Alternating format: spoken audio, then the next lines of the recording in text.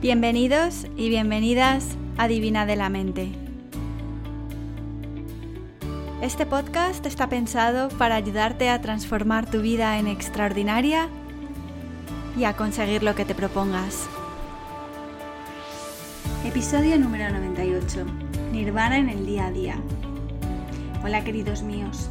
Hoy empiezo directamente compartiendo algunas ideas que se me quedaron fuera del guión cuando preparé los talleres Divina de la Mente, que vienen al caso para ilustrarme a mí, para recordarme algunos mensajes que me parecen muy útiles cuando estás viviendo momentos incómodos.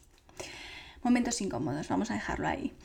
Y os animo a quedaros hasta el final del episodio porque al final os cuento novedades respecto al curso de experto en meditación y otros cursos que van a salir en breve. Esta información creo que os puede interesar. Entonces, el tema de hoy, Nirvana en el día a día. El maestro Zen Suzuki Roshi dijo en su libro Mente Zen, Mente de Principiante, que cuando te das cuenta de que todo cambia, de que todo está en continua evolución y encuentras, él dijo, tu compostura en medio de tus circunstancias, ahí está tu nirvana. Cuando encuentras tu compostura en medio de tus circunstancias y te das cuenta de que todo es continua evolución. Este es el nirvana que se encuentra en el día a día, el nirvana en la cotidianidad.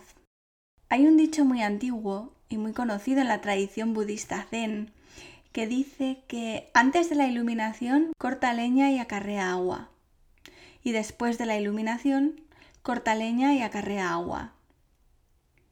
Porque la iluminación se halla en el marco de la vida corriente, entre tareas domésticas, entre preparar la cena y bañar a los niños e ir al trabajo. Como dice Suzuki Roshi, el nirvana no es un estado fantástico que sucede en las cuevas del Himalaya. Sucede cuando enfriamos el fuego de la ignorancia, de la confusión, de los apegos, de las resistencias, el miedo. Cuando el corazón y la mente están presentes en este momento y están claros. Estos son los momentos de nirvana. Y todos podemos encontrarlos al tomar una respiración profunda, en esos momentos en los que encuentras algo de calma dentro de un momento de incomodidad o dentro de tus lágrimas. El nirvana sucede en la vida corriente y todos lo vivimos. Y lo que hacemos en meditación es entrenarnos para ver con un poquito más de profundidad, un poquito más de claridad y para ayudarnos a encontrar estos momentos más fácilmente, porque siempre se están produciendo. Lo que pasa es que nos distraemos y no los vemos. En el budismo dicen que el reino de los hombres, es que en el budismo hay diferentes reinos, el reino de los hombres es el más adecuado para encontrar la liberación, el nirvana.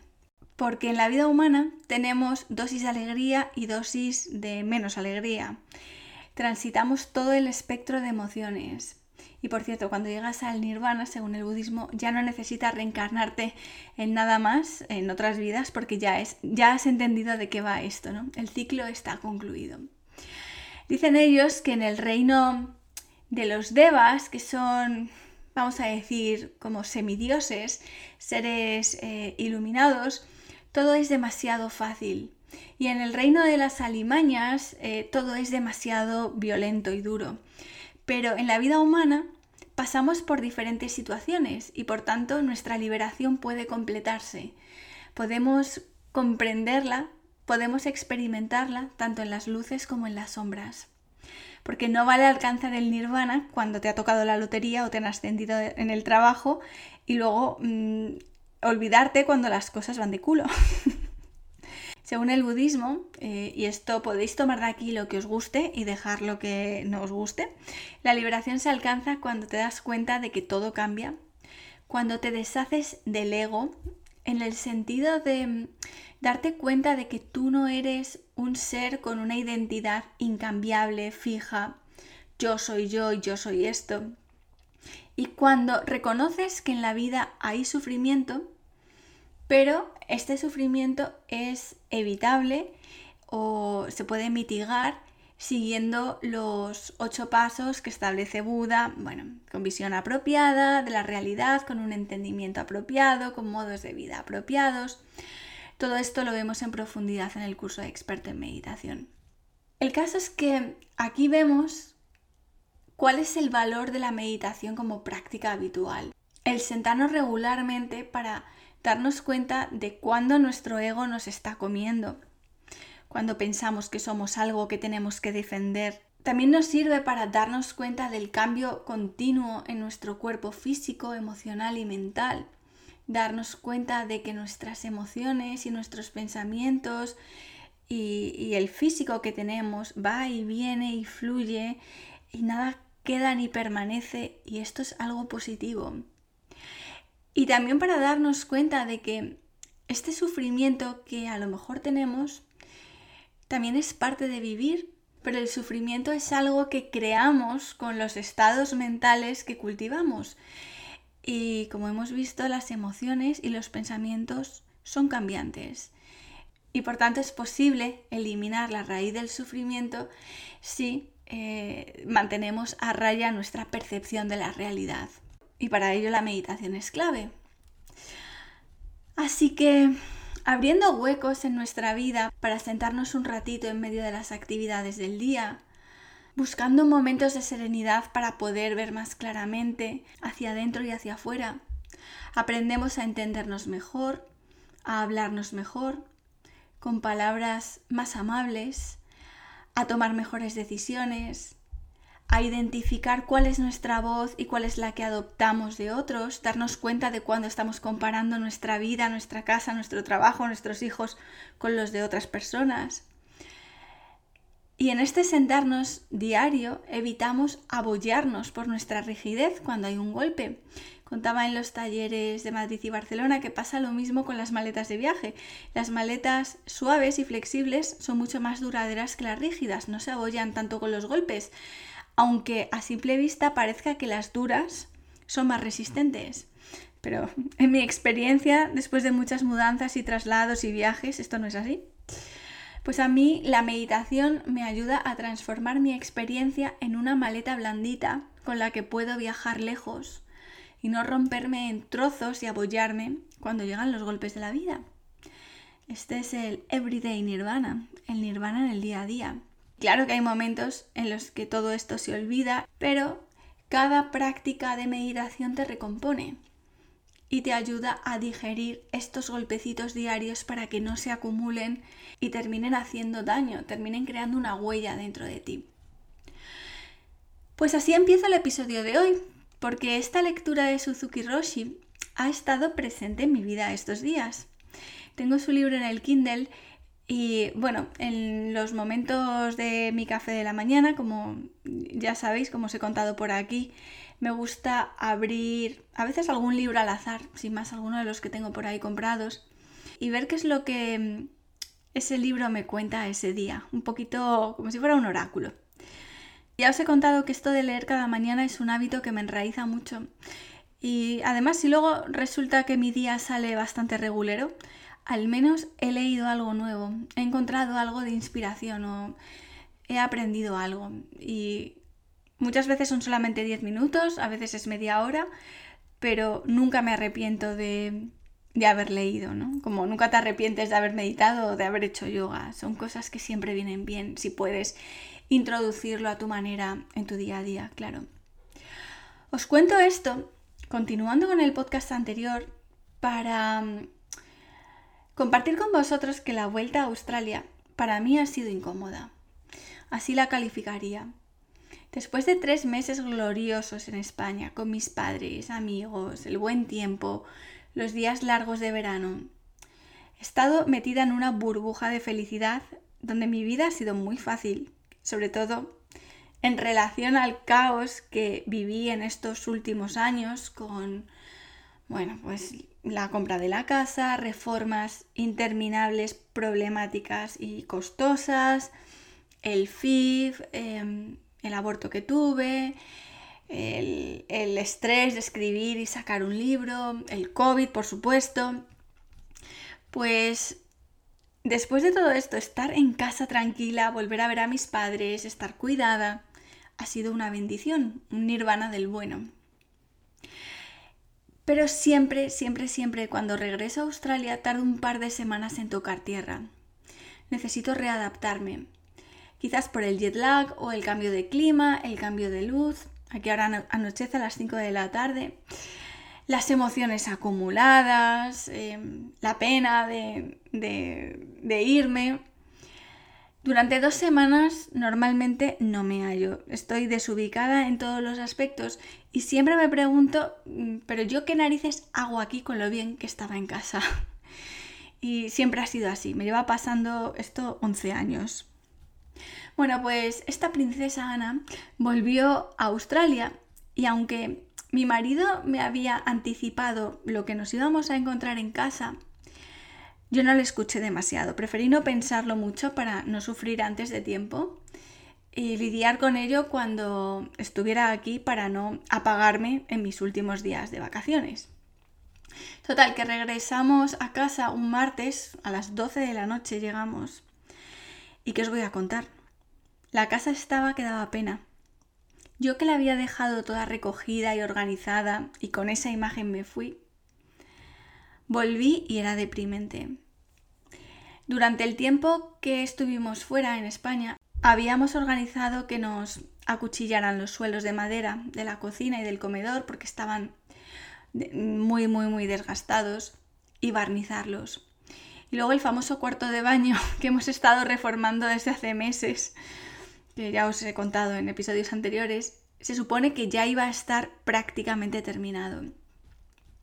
Había contratado limpiadores y tal para que al llegar ya solo quedara hacer los remates finales, pintar algunas cosas aquí y allá y poder empezar por fin a anidar en nuestra casa de verdad, después de 2 años, y preparar todo para la llegada de sol. Pero Jesús mío de mi vida, nada más lejos de la realidad.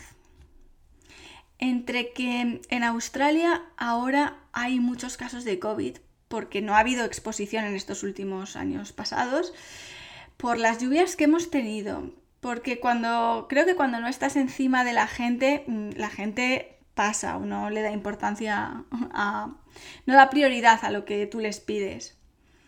Pues prácticamente nada había concluido o nada se había hecho. Y la razón por la que queríamos hacerlo cuando no estuviéramos, sobre todo era porque haciendo este trabajo se levanta muchísimo polvo. La zona que teníamos que hacer era la cocina y las zonas de estar. Y luego que el barniz es tóxico y yo no quería estar pululando por la casa respirando barniz estando embarazada. O sea, no te recomiendan pintarte las uñas con según qué esmaltes como para estar ahí respirando estas sustancias que son fortísimas. A todo esto también habíamos pedido el favor a la madre de Jeff, que vive a 4 horas de la ciudad, que viniera a Brisbane para abrir la puerta por las mañanas a los obreros. Aquí no se iba a quedar obviamente, pero ahí dejaron a mi suegra y a su marido colgados. El caso es que cuando llegamos la casa estaba polvorienta, sucia, porque nadie había limpiado en semanas, total para qué, si se iba a ensuciar de cualquier forma. Todos los muebles apilados, la cocina vacía, la nevera en la terraza, materiales de construcción que habíamos comprado tirados de cualquier manera, una ventana que habíamos encargado hecha a medida 4 meses atrás, que tardaron 4 meses en hacerla. Decidieron traérnosla cuando no estábamos, a pesar de que habíamos dicho que esperaran, y la dejaron a la intemperie y tiene arañazos y, bueno, en general la casa fría y húmeda por las lluvias. En fin, en sí todo esto no es gran cosa, pero podéis imaginaros que entre el cansancio del viaje, las emociones, las hormonas, el verme o el proyectarme en el 3er trimestre aquí sola, sin ayuda, ¡ay, qué dolor! Según iba de habitación en habitación revisando la casa, con el jet lag y la panza me iba viniendo más y más abajo. Y me dio una pena enorme el pobre de mi marido, que se había pegado una paliza soberana para dejar listo el trabajo previo para los obreros, pero claro, es que no le lucía al pobre. Total, que en estas 2 o 3 semanas que llevamos por aquí hemos tenido que ponernos las pilas a tope, organizar todo a contrarreloj. Nos hemos mudado a una habitación que tenemos abajo, que tampoco es la solución ideal porque los conductos del aire acondicionado y de la calefacción ahora en invierno, por ahí pasa un poco de este olor, pero es la única solución que tenemos.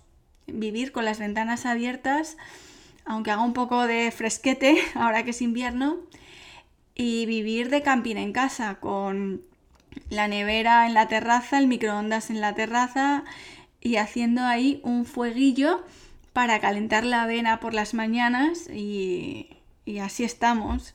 Pero dando las gracias de al menos tener esta posibilidad, porque si no tuviéramos el piso de la parte de abajo con esta habitación arreglada, tampoco habríamos podido quedarnos y nuestros suegros están de viaje todos por ahí. Bueno, este rollo para contaros que, como suele pasar, en realidad, la realidad no ha sido tan mala como la catástrofe que yo me monté en la cabeza los primeros días. La verdad es que esta situación nos ha traído momentos buenos y grandes ataques de risa absurdos, igual por no llorar.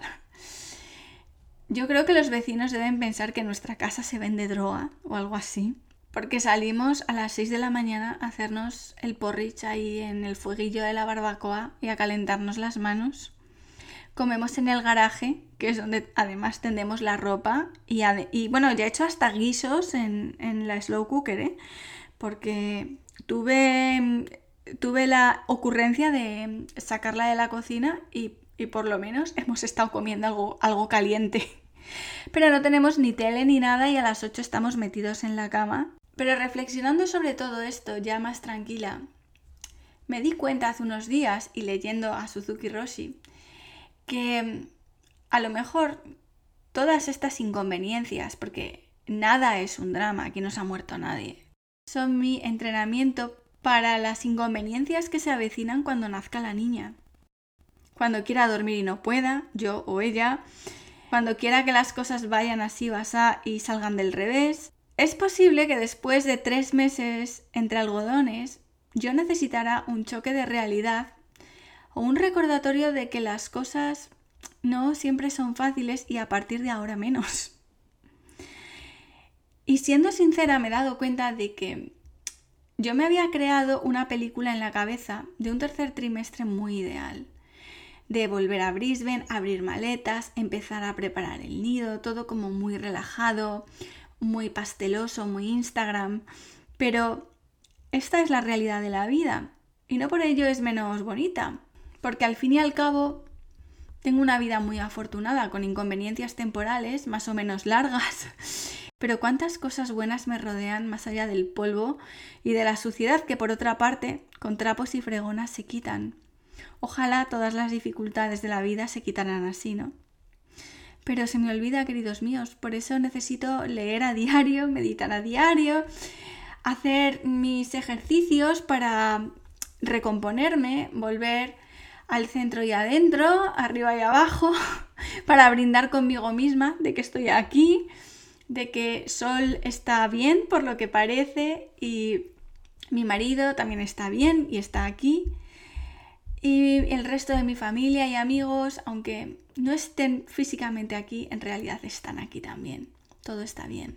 Y con estos recordatorios, creo que volvemos a apreciar la capacidad que tenemos los seres humanos de adaptarnos a todo lo que viene.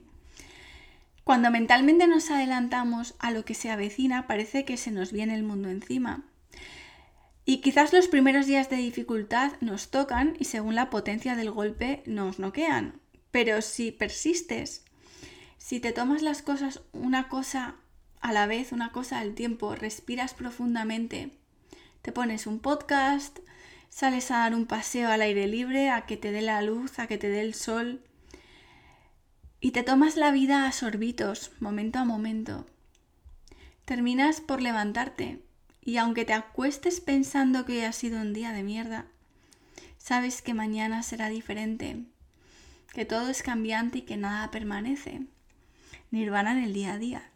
Y sin darte cuenta, estos recordatorios te van dando un poquito de sí, van dilatando nuestra paciencia, nuestra resistencia. Y si en este proceso cuidas de ti para no romperte, te estás haciendo grande, estás creciendo. Se me ocurrió en una de mis meditaciones que quizás cada uno de estos momentos incómodos es como si fuera una contracción, dolorosa, pero necesaria para dar a luz a este hogar, a esta nueva fase de mi vida. Y con cada una de ellas, mi cuerpo y mi mente se están dando de sí para hacerme más fuerte, más elástica, más adaptable y prepararme naturalmente para el trabajo más desafiante de la vida, ser madre. En los talleres presenciales que tuvimos este año, otro tema del que estuvimos hablando fue cómo nuestra actitud puede contribuir a aligerar o a mantener cargas que llevamos. Y en estos días yo me he tenido que recordar, Ana, esto lo has hecho antes, ya lo has vivido antes y has sobrevivido perfectamente a esto y a cosas peores, a pesar de que en su momento pensaba que me iba a volver loca en el caos. Pero no, estamos bien. Así que me decía a mí misma, confía, tómate la vida a sorbitos, que todo esto pasa. No intentes tragar todo de golpe, ve poco a poco. Y también mi marido me enseña a diario con su actitud súper simple hacia la vida, a tomarme las cosas de otra manera. De verdad que yo me quedo anonadada de lo que disfruta haciendo la casa, construyéndola con sus manos, aunque vayamos a paso tortuga. Pero el amor y la paciencia que pone en cada clavo que atornilla y cómo se gusta en la adversidad. Yo creo que sería perfecto para ir y ganar en Supervivientes. Sería feliz viviendo en una isla, haciendo fuego, cazando insectos para el aperitivo, a la intemperie con un taparrabos y nada más. Ese es como su sueño, su vida ideal. Y ojalá nuestra hija saque algo de él, porque creo que nos hemos acostumbrado a vivir en este mundo moderno de comodidades y facilidades donde todo lo que queremos sucede ya. Todo lo que hay afuera parece bonito, según las redes sociales y los filtros y todo eso. La conveniencia es lo que prima, pero creo que por otra parte perdemos el toque con la realidad y cuando las cosas no son tan bonitas, ni tan rápidas, ni tan convenientes, sufrimos el triple por falta de costumbre. Así que aquí es donde estoy ahora mismo. El fin de semana pasado, aprovechando que por la casa yo no quiero estar demasiado, además porque es que ya no me veo los pies y me tropiezo con todo y hay objetos cortantes por todas partes y humos tóxicos y tal, me fui con una amiga a hacer un curso de meditación védica, viernes, sábado y domingo. Y ya os contaré en otro podcast, para no alargar la conversación demasiado, qué me pareció, cuáles son mis impresiones. Si no lo sabéis, la meditación védica es muy parecida a la meditación trascendental. Tienen el mismo origen, más o menos. Es un tipo de meditación que utiliza un mantra que te asigna el profesor en el momento de la iniciación. Y este mantra es personal. Y se trata de meditar 2 veces al día, 20 minutos cada día, utilizando este mantra. Os contaré qué es lo que me parece. Y el próximo fin de semana creo que ya lo podremos dedicar a pintar y a limpiar en profundidad. Escucharé podcasts que tengo atrasados y con eso me entretengo mientras saco la fregona y los trapos, porque lo de limpiar son las tareas domésticas, me aburren soberanamente. Y también tenemos que ir a recoger por la ciudad cosas para la niña. Una cosa muy buena de ser madre geriátrica es que como todas mis amigas ya han acabado de tener hijos, nos están dando muchos chismes que ya no necesitan. y luego lo que nos falta lo estamos comprando todo, absolutamente todo de segunda mano. También me he dado cuenta de que en este mundo infantil el marketing es alucinante. Claro, ves todos los carritos y chismitos y decoraciones y todo es tan bonito que se te mete por los ojos, pero es cierto que a los 2 días todo queda pequeño o inservible y nosotros no queremos gastar el dinero en cosas innecesarias porque tenemos muchos pagos que hacer y estas reformas ya sabéis que nos están costando la vida en todos los sentidos. Y lo bueno de esta situación también ha sido que como tengo que pasar tiempo fuera de casa forzosamente, estoy yendo mucho a las cafeterías del barrio. En Brisbane hay cafés muy monos, tengo que deciros. Y así paso tiempo pues de paseo, caminando, leyendo. Como os contaba en Instagram, si me seguís por ahí, sobre todo he estado leyendo libros de posparto. Ya lo contaré en otro podcast qué libros he estado leyendo. Pero me llama más leer sobre lactancia, posparto y estas cosas que sobre el parto en sí. Por alguna razón el parto no es algo que me preocupe a priori. Igual en el último mes me cago de miedo, pero he decidido dar a luz en un entorno médico. Tengo posibilidades de cesárea. Y en cualquier caso confío en que en esos momentos voy a estar cuidada y los médicos me dirán lo que tengo que hacer. Luego mi experiencia será la que sea, pero a día de hoy no pienso en ello. Es algo que no me preocupa. Y si os digo la verdad, y sé que esto es muy controvertido y muchas mujeres me diréis, no sabes lo que dices, alma de cántaro, pero no me importaría en absoluto una cesárea, a ser posible programada. No estoy para nada apegada al parto vaginal como rito de paso. La concepción de Sol fue medicalizada en un laboratorio, fue artificial y la he vivido intensamente y muy felizmente. Y por eso el sentir o no las contracciones de mi cuerpo o entrar por mi propio pie al quirófano no me hace cuestionar que en un caso el momento vaya a ser más especial que en el otro. Creo que el proceso será un rito de paso intenso, único, revelador, venga como venga. Pero sí que quiero informarme de lo que pasará después en casa cuando ya no tenga a nadie. Aquí en Australia mi marido solo tiene 10 días de baja de paternidad y con suerte podrá cogerse algunos días más para cuidados de enfermos porque lleva muchos años trabajando en el mismo sitio y ha podido acumular días personales para estas cosas. Si no, 10 días y a correr. Luego vendrá mi suegra a echarnos una mano y en octubre mis padres, coincidiendo con mi 40 cumpleaños. Así que anda que no voy a tener ritos de paso en los próximos meses. Y también quería contaros los planes que tengo para adivinar en la mente estos próximos meses y hablaros del nuevo formato del curso de experto en meditación. Ya tenemos fechas para próximas ediciones del curso de Reiki que enseña Ana Colina.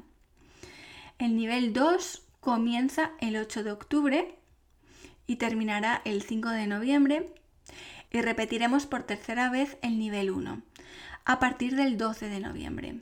Tendréis toda esta información en la sección de cursos de la web divinadelamente.com.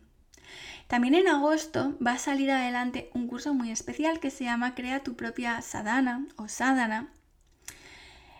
Y de esto os hablaré en el próximo podcast también. Es un curso para aprender a crear tu propia práctica espiritual y adaptarla, hacerla a tu medida. Este curso lo va a enseñar la profe de yoga Beatriz Castro, que es una buena amiga y lleva trabajando en este curso pues casi un año. Y un poquito más adelante saldrá, si todo va bien, otro curso muy interesante de meditación, movimiento y conciencia sensorial para sentir la meditación en el fluir de la vida, en la danza, en el movimiento, que podéis poner en práctica incluso en familia con vuestros niños. Y este curso lo va a enseñar mi querida Paloma Casa, que es experta en estos temas, y si habéis sido parte de la última edición del curso de experta en meditación, sabréis quién es perfectamente. Y por último, tengo que hablaros de la nueva edición del curso de experto en meditación, la edición del año 2022, porque me lo habéis preguntado muchas personas. A ver, no tenía claro cómo podía llevar a cabo esta tercera edición del curso, estando de baja de maternidad. A muchos os he respondido diciendo que este año no iba a salir, porque, bueno, este curso transcurre de septiembre a febrero y al menos hasta diciembre estaré de baja. Y esta baja quiero vivirla plenamente, quiero estar presente en lo que estoy. Pero también es verdad que me daba pena que no saliera porque es un curso muy especial, es un curso muy profundo y muy transformador. Y tras 2 años refinándolo con contenido y ampliándolo, puedo decir con mucho orgullo que el contenido es muy, muy valioso y muy amplio. Entonces he llegado a esta solución, a ver qué os parece. La nueva edición de este curso saldrá en septiembre y yo subiré cada mes, el día 1, el contenido de ese mes a la plataforma, como siempre he hecho, porque bueno, eso no es gran cosa. Así que hasta diciembre será un curso de autoestudio, con un apartado especial para que escribáis las dudas que tengáis, los comentarios mes a mes que tengáis. No voy a publicar las prácticas que hicieron los guías de meditación el año pasado, eso les pertenece a ellos, solamente el contenido que yo he grabado. Y después, en enero, además de subir el contenido de ese mes, tendremos un fin de semana intensivo para revisar, repasar la teoría, responder dudas, hacer prácticas, pero además será tipo taller, como los eventos presenciales de este año. Serán 3 horas el sábado y 3 horas el domingo, y en febrero tendremos otro fin de semana intensivo. Entonces, estos fines de semana, 2 fines de semana, sábado y domingo, 3 horas cada día, por un lado serán un espacio de repaso, profundización en el material, como hicimos en Zooms pasados de este curso, de ediciones anteriores. Pero este año me gustaría hacerlos tipo taller, con prácticas nuevas, de tal forma que sean amenos, que nos ayuden a sentir la meditación en nosotros, a adaptarla a nuestra vida. No quiero que sean sesiones enfocadas únicamente a revisar teoría, sino talleres prácticos, un retiro, un lugar de encuentro, una experiencia, pero esta vez en formato online. Si has participado en ediciones pasadas y quieres unirte a estos talleres de fin de semana para refrescar el contenido o participar en la práctica, puedes hacerlo. Os mandaré un email por separado a las personas que ya fuisteis parte de la edición primera o de la segunda, para que podáis inscribiros a un precio hiper mega reducido. Y estos talleres no están abiertos al público general que no haya hecho este curso, porque parte del contenido es repaso de la teoría y si no has visto el material antes y tengo que explicar todo desde cero, retrasaría el ritmo del taller. Pero será una buena experiencia para volver a vernos todos los que sois nuevos en la tercera edición y aquellas personas que fuisteis parte de ediciones pasadas. También os digo que el plazo para inscribiros en este curso y en estos talleres del año que viene comienza ya mismo. El curso ya está abierto en la web y el plazo de inscripción se cierra el 10 de agosto, porque no quiero estar pendiente en el hospital de cerrar cosas, de responder dudas, emails. Quiero dejar lista toda la logística que conlleva sacar un curso adelante antes de la fecha prevista de parto. Por lo que quiero dejarlo hecho a principios de agosto y así luego ya solamente cerrar flequitos que queden y descansar para lo que viene. Es posible que para los que fuisteis parte de ediciones anteriores reabra el plazo de inscripción en enero del año que viene, pero entre septiembre y diciembre estaré de baja de maternidad y trabajando en Divina de la Mente lo mínimo indispensable. Obviamente, teniendo tu propio negocio es imposible desconectar al 100%, pero voy a tratar de mantener servicios muy mínimos, porque este tiempo que comenzará en septiembre para mí va a ser irrepetible y no me lo quiero perder. Esta va a ser mi prioridad y quiero respetarla así. Los fines de semana ya los tengo escogidos, los fines de semana para vernos en enero y en febrero. 21 y 22 de enero y 18 y 19 de febrero de 9 a 12 hora de Madrid, 9 a 12 del mediodía. Como podéis ver en la web, la inscripción está abierta, el precio del curso es de 155 euros más los impuestos que correspondan a vuestro país si pagáis en un solo plazo, o podéis dividir el pago en 2 mensualidades de 85 euros cada una más los impuestos de cada país. Esta es mi propuesta para este año y la única solución factible para llevarla a cabo. Solamente deciros que este curso es un viaje precioso en la historia hacia los orígenes de nuestra civilización, comenzando por los Vedas. Ahí estudiamos la tradición brahmánica védica, los Upanishads, luego la escisión del budismo, un poquito de jainismo, todo enfocado hacia la meditación. Claro, no es un curso de historia ni de filosofía, pero sí que hay rasgos de ellas en el curso. Estudiamos también aspectos de la meditación en el yoga clásico, en el tantra, en la lectio divina, en el Tao. Y este curso recoge años de síntesis personal de lo que he leído sobre estas tradiciones, cursos que he hecho, podcasts que he escuchado, en fin, todo lo que sé, y las he adaptado para hacer estas enseñanzas entendibles y sobre todo aplicables en la vida de hoy. Como autoestudio requiere unas 7 u 8 horas de estudio mensuales, que tampoco es mucho y te puedes dividir como tú quieras, más luego tu práctica de meditación, que es requisito personal, obviamente, para concluir este curso. Y en el curso también te recomiendo muchos libros adicionales si quieres profundizar en algún tema concreto.